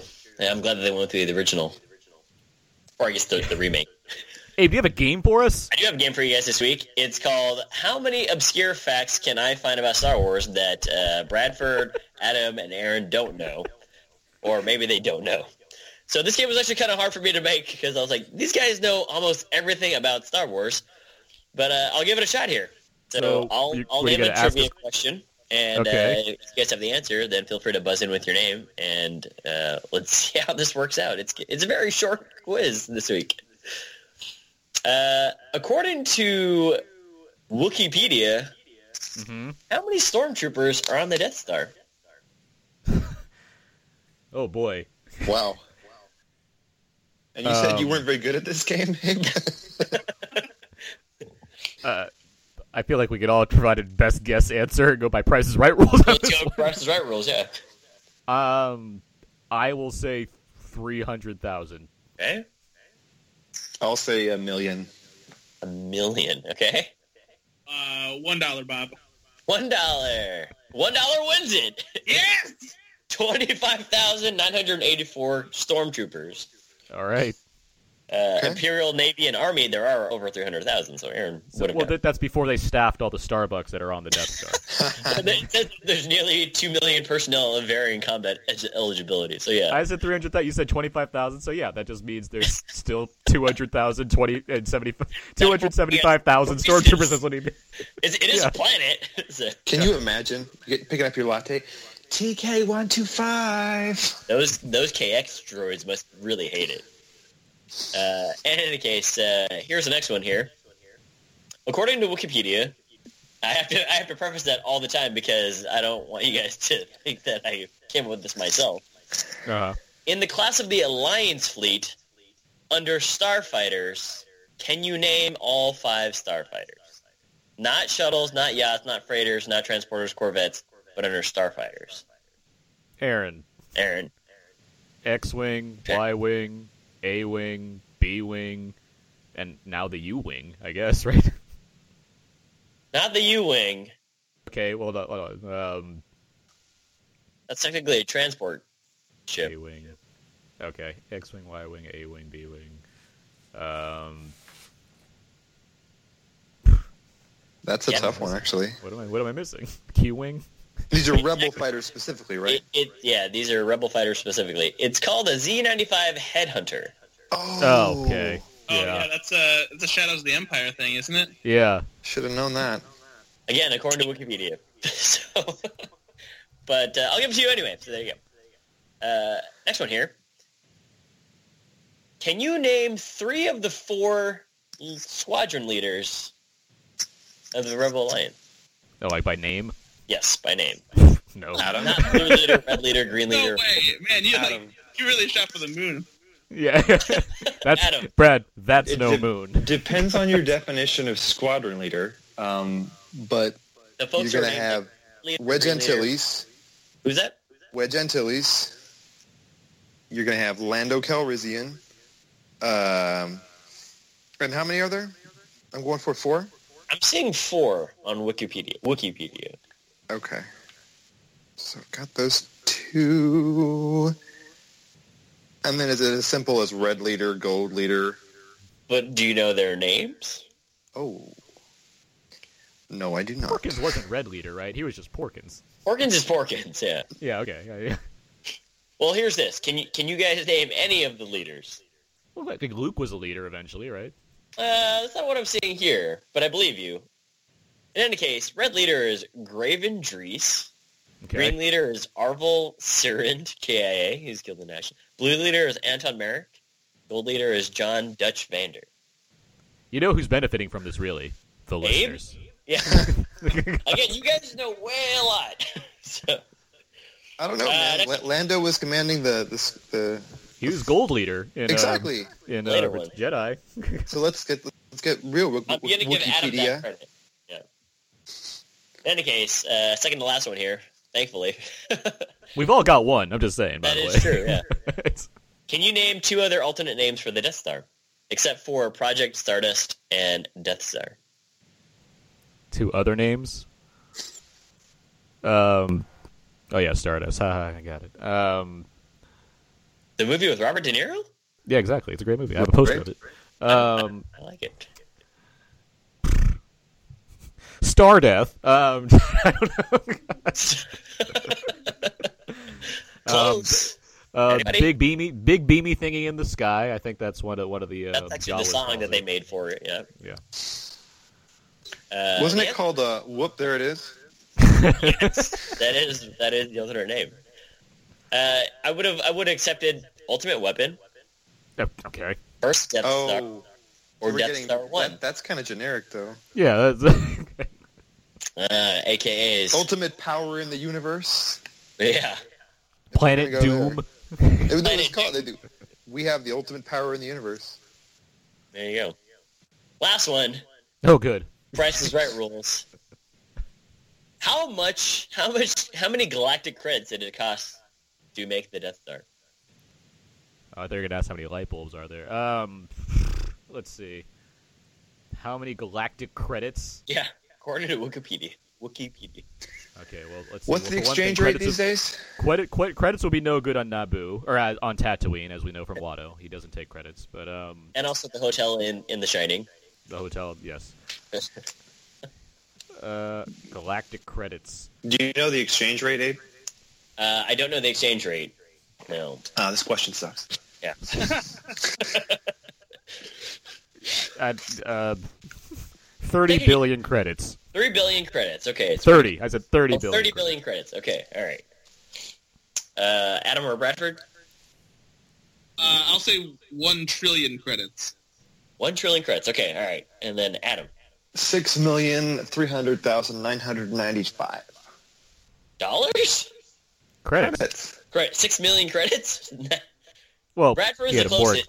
It tells me over 1 trillion credits. So Bradford, you get that one. And with that being said, Bradford, you win this week's game. That's amazing. By Price is Right rules. Come on down, Bradford. Ding, ding, ding, ding, ding, ding, ding. You're playing for a brand new 265 land speeder. Oh, $1, Bob. Smoother than those other land speeders. The new land. This will get you across the dunes in no time, and you'll be looking good while doing it. Get your best Tusken Raider cap on, because you'll be crossing around the sand dunes of Tatooine in no time. Have you be saying Utini like it's nothing? Aaron, this is who says Utini when you could be having yourself a martini over at the local cantina? This is the answer to your calling question, Aaron. This is what you should be doing with your life: is recording terrible radio ads for new land speeders. Yes, Star Tours should call you up. Oh, I'd be I'd just sit there in the C-3PO spot in Star Tours, just greeting everybody. All right, let's. That was games. Thank you for that, Abe. Yeah. Let's move on now quickly to Out Now Presents What's Out Now. These are movies that are coming out on Blu-ray or DVD this week, and a few things here. Not much, actually, compared to last week, but we have The Magnificent Seven. No. Rental's okay. Yeah. Sully. I like this. The acting.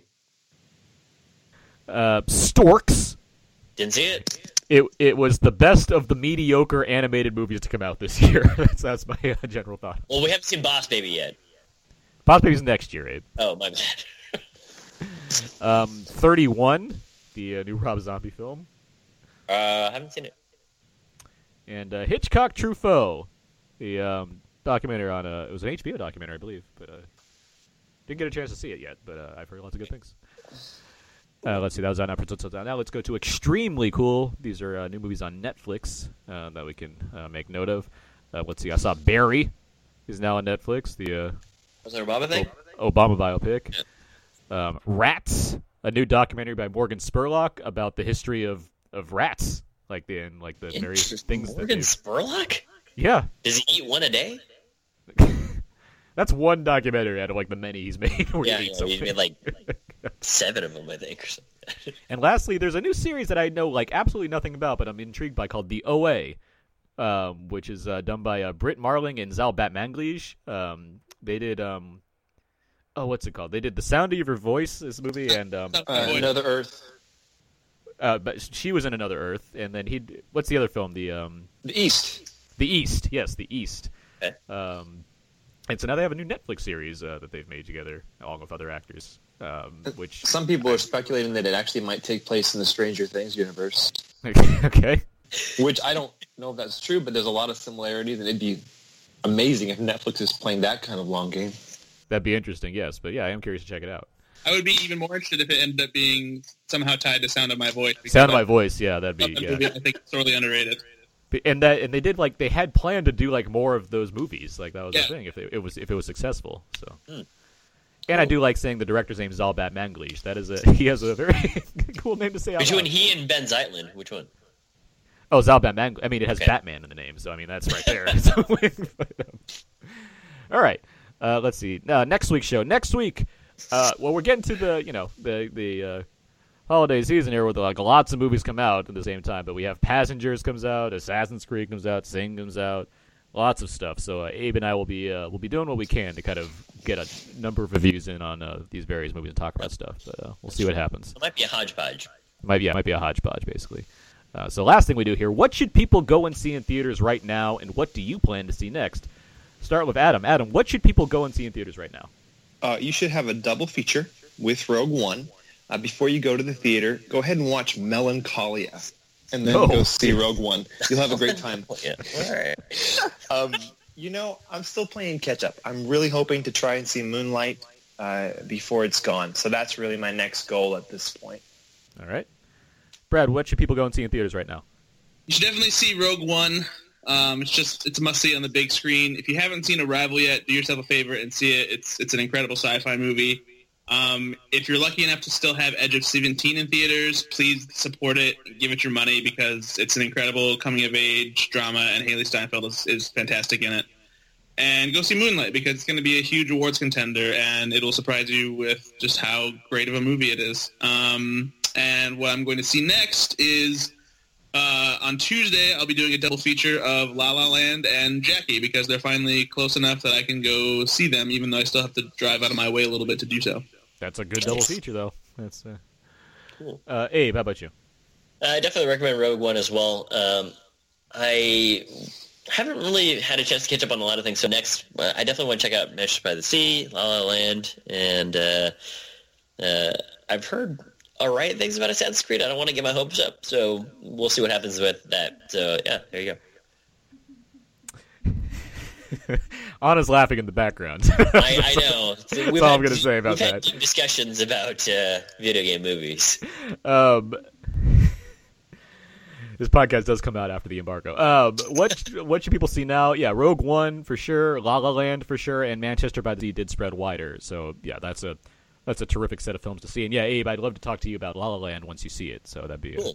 Good to get in on. Let alone the many other films that have come out over the weeks that you may have missed. Collateral Beauty, I saw that. Collateral Beauty, yep. And next, I will be seeing I, Daniel Blake, the film that won the Palme d'Or at Cannes Film Festival. So okay, looking forward to checking that one out. And with that said, that's going to do it for this week's episode of Out Now, Theron and Abe. You can find more of my work on my personal blog, thecodeofzeke.com, where you can find all my written movie reviews and pretty much everything else that I do logged in there. You can also find me over writing at Screen Rant Daily, and you can find me on Twitter at AaronsPS4. Abe? You can find more fun stuff over at walrusmoose.blogspot.com and twitter.com/walrusmoose. Hashtag K2SO is cooler than BB-8. Ooh, we'll see. See how that hashtag goes. Deep Bradford Oman, where can people find more of your work online? You can find me on Twitter at Ethan_Anderton. I write for Slash Film pretty much every day of the week. I'm the weekend editor and a staff writer. And I review new episodes of Saturday Night Live every weekend, which is something I'm going to do here in a second for the last episode of the year, hosted by Casey Affleck. So, yeah, there you go. Adam Gentry. You can find me on twitter.com/ILTwinAnarchist. All right. You can find all the other episodes of Out Now with Aaron and Abe over on iTunes as well as on Audio Boom. You can also listen to us over at Stitcher, HHWLD. Wait, did you say Stitcher? I said Audio Boom. HHWLD, SoundCloud, and also Podomatic. You can email us your thoughts on Rogue One and anything else we talked about this week at outnowpodcast@gmail.com. You can also interact with us over at facebook.com/outnowpodcast, or you can tweet at us at twitter.com/outnow_podcast. And, of course, there's our Tumblr page where you can find all the Rogue One-related GIFs you want and put them over at outnowpodcast.tumblr.com. That's right, I said GIFs. All right. Brad, Adam, thank you very much for joining us today. Thank you guys both for being on.